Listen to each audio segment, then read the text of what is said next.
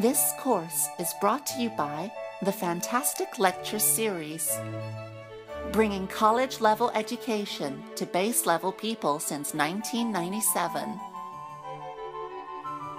The following lecture series is entitled Basics in Western Philosophy. The lecturer is Professor Catherine Green, who, as well as having been a staple of academia within Oxford University for more than 20 years, has also written 17 books on various different topics ranging from philosophy, horticulture, equestrian mating, and the Bilderberg Group.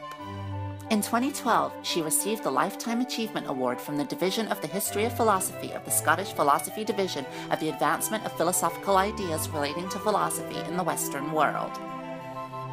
If you enjoy this lecture series, you can find many more like it on our website, www.thefantasticlectures.org.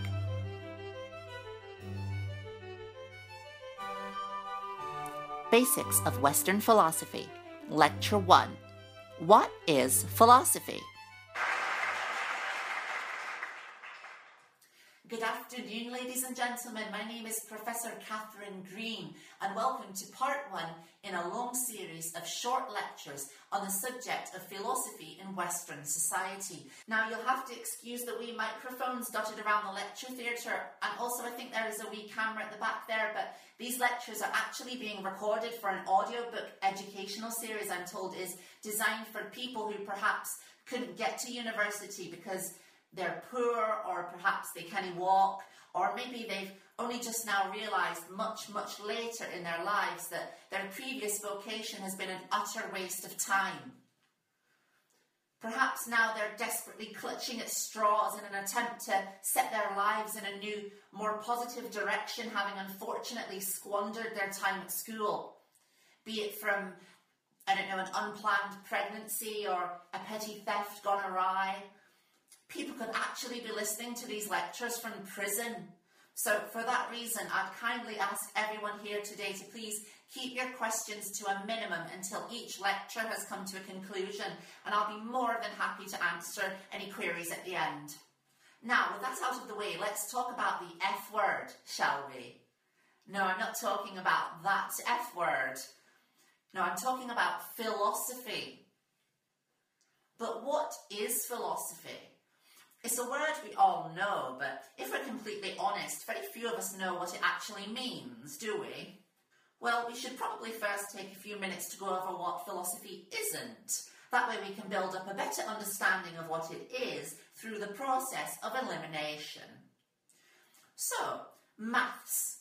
Maths isn't philosophy. Maths is the science of numbers. Geography isn't philosophy either, although geography can affect philosophy. For example, there's Eastern philosophy and there's also Western philosophy, which we're focusing on today. The closest we have to Northern philosophy are the works of Alan Bennett. That's just a little bit of philosopher humour there. You don't have to write that in your notebooks.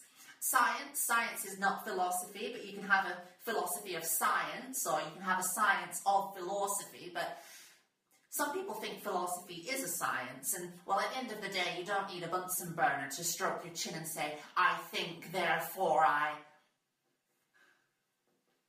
To say, I think, therefore I... Excuse me a moment, let me just check my wee notes.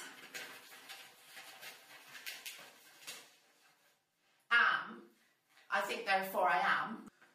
Now, it's widely understood that the ancient Greeks initially invented philosophy as a means of excusing their perverse predilections for young boys. See, in a society in which people were fundamentally bad or immoral, it was extremely helpful for them to detach from the standard or normal ways of thinking. See, if as a society you're constantly asking why this or why not that, then you'll eventually open doors in your brain that can never be closed again. And before you know it, you'll be dreaming up all kinds of mad stories about women with snakes for hair and men in big wooden horses. What I'm saying is philosophy is a dangerous game, but there are diamonds in the rough, philosophical treasures to be located. we're not going to be focusing on the mythology stuff because it has no significance to what we're talking about today.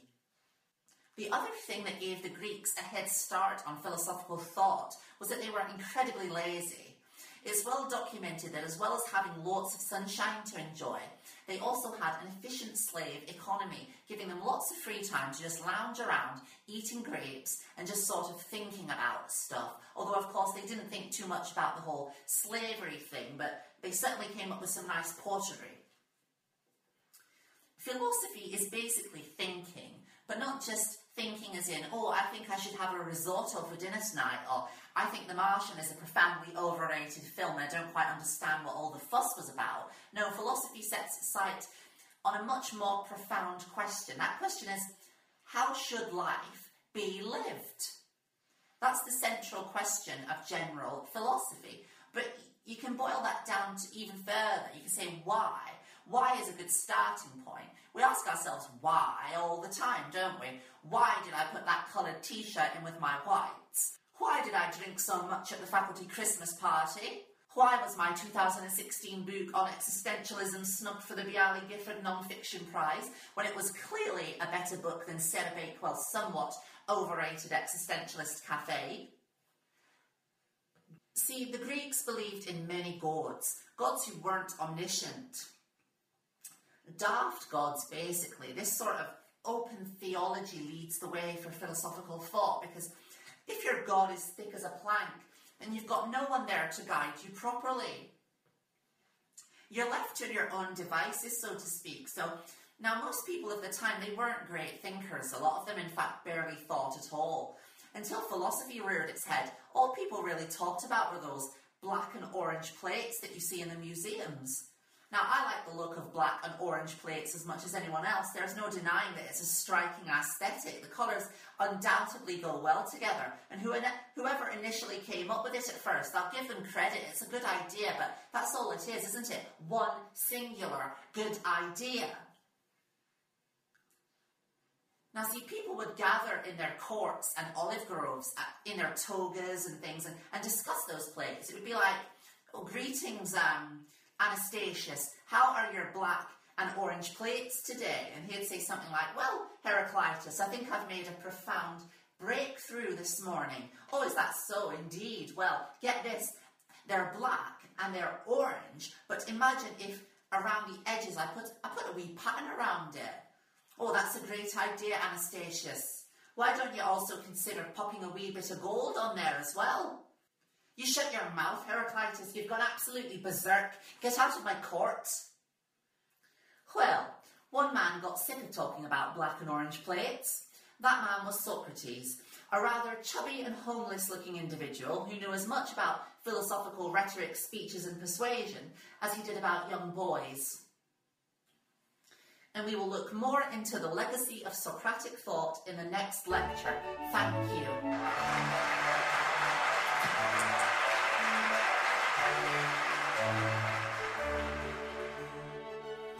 If you enjoy this lecture series, you can find many more like it on our website, www.thefantasticlectures.org.